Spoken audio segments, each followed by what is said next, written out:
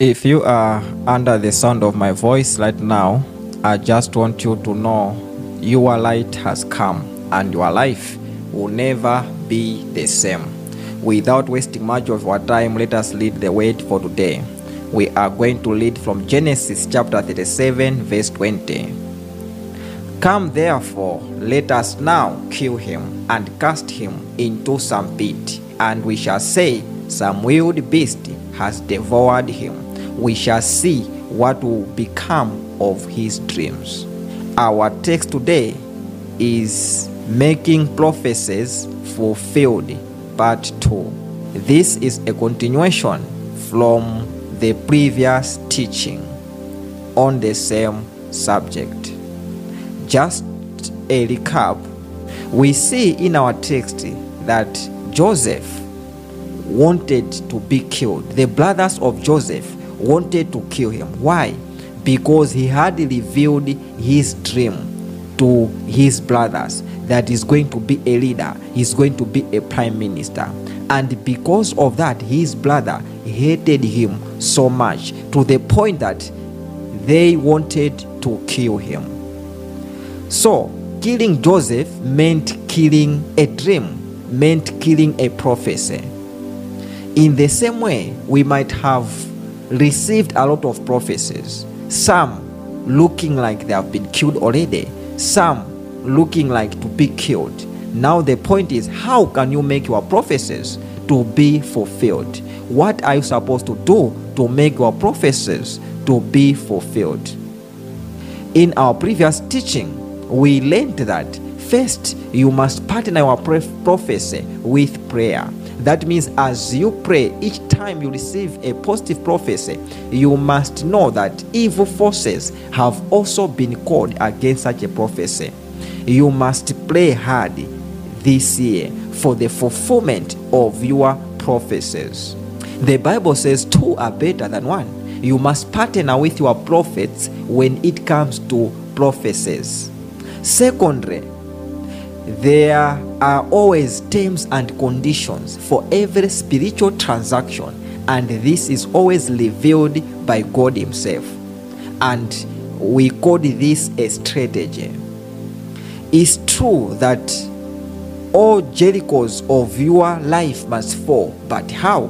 Remember, the Israelites wanted to attack Jericho, wanted to take over Jericho. By then, it wasn't just automatic as such, but there was a strategy. God asked them to march around the city for 6 days, and then on the 7th day to go around the city again 7 times, and that the priest must blow the trumpets 7 times. Well, that was the strategy to frustrate the enemies, to confuse the enemies. So in the same way with you, there's a strategy for you to fulfill your prophecies. So you need to know those strategies. Sometimes you'll be praying 3 times a day. Sometimes it could be fasting 2 times in a week. Sometimes it could be that you should give something to a church or the man of God. So you need to ask God, what is the strategy for the prophecy to be fulfilled in my life?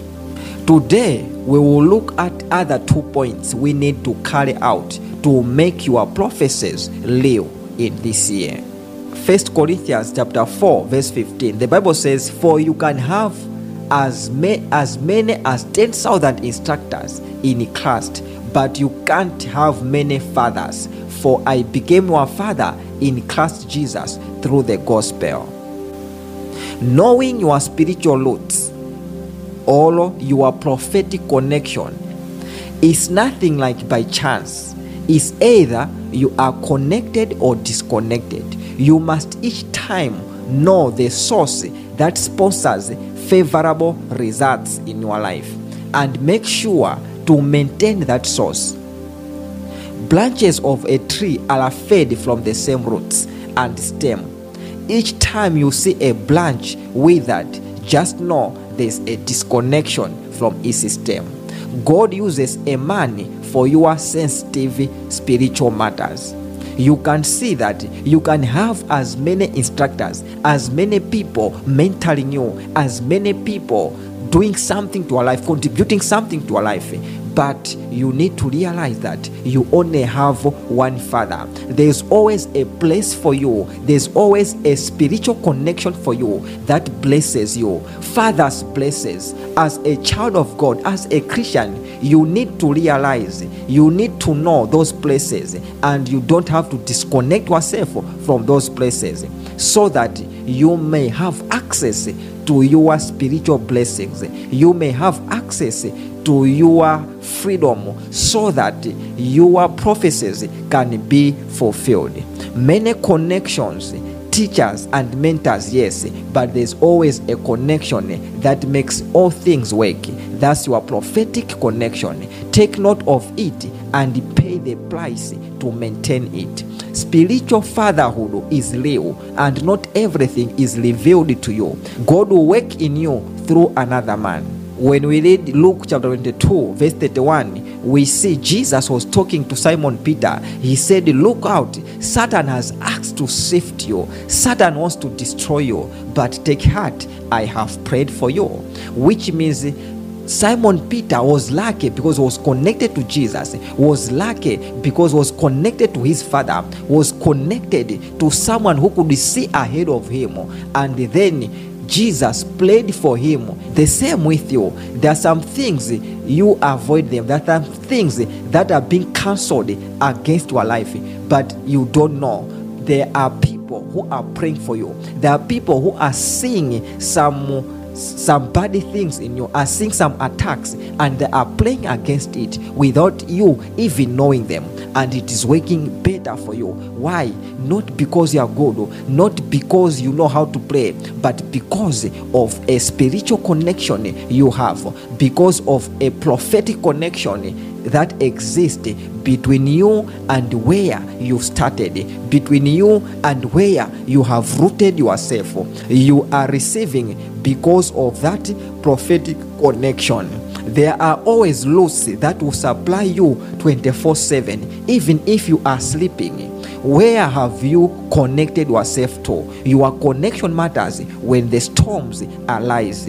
When we read 1 Samuel 17 verse 33, we hear the word says, then David said, the Lord who rescued me from the paw of the lion and the paw of the bear will rescue me from the hand of the Philistine.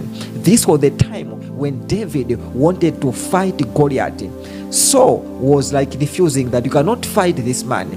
But when Saul looked at David, heard about David, looked at his roots, where he was coming from, was convinced to say, this David is really going to win. Why? Because of the prophetic connection that was with David. Your prophetic connection is very important. Is very important. God doesn't just connect himself to fathers, but his blessings even go to the sons. When we read Exodus chapter 30 verse 30, the Bible says, anoint Aaron and his sons and consecrate them to serve me as a priest. Which means wherever you are connected to, the blessing of that place goes even to you. The protection of that place goes even to you. The protection, the favor, the blessings of your father goes even to you. Anoint Aaron and his sons. When your father is anointed, you also become anointed. When your father is protected, you also become protected. When your father is directed, you also receive direction. It is a prophetic connection. There are some things you are going to receive by the connection you have. You must make sure that you are connected. You must make sure that you do not disconnect yourself from your spiritual roots. Then you see your things going on very well. Look at Elisha. When he wanted to part the sea, he called on the God of Elijah because he knew that his roots are with Elijah. His roots is Elijah himself. Look in Exodus chapter 3 verse 6.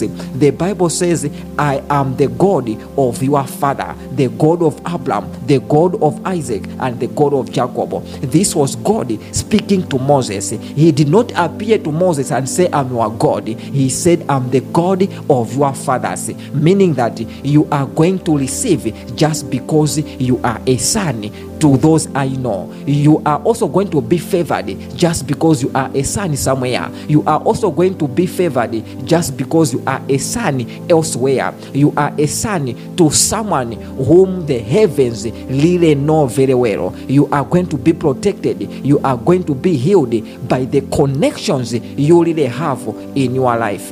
Lastly, you must remain in the vine. When we read Ephesians chapter 1 verse 3, the Bible says every blessing comes from God through Jesus Christ, which means you are not going to receive apart from Jesus. You are not going to receive, you are not going to have your prophecy fulfilled outside Jesus. You must have Jesus in you, and then your prophecies will be fulfilled. To have Jesus inside your life means to have the Holy Spirit inside your life. When the Holy Spirit is in you, that means Jesus is in you. When the Holy Spirit comes in your life, the Holy Spirit will only come in your life when you listen to the word of God and you believe. To believe means to start doing the word of God. Each time you are doing the word of God, that means you are believing. That means you have believed, and then you'll be supplied with the indwelling Holy Spirit who will qualify you that this is the Son of God. Allow you connected to the vine. Allow you with Jesus. I want to pray for you. May the good Lord grant you the grace to remain connected to the roots of your prophetic connection. In the mighty name of Jesus, may the grace of salvation be upon your life. In the mighty name of Jesus.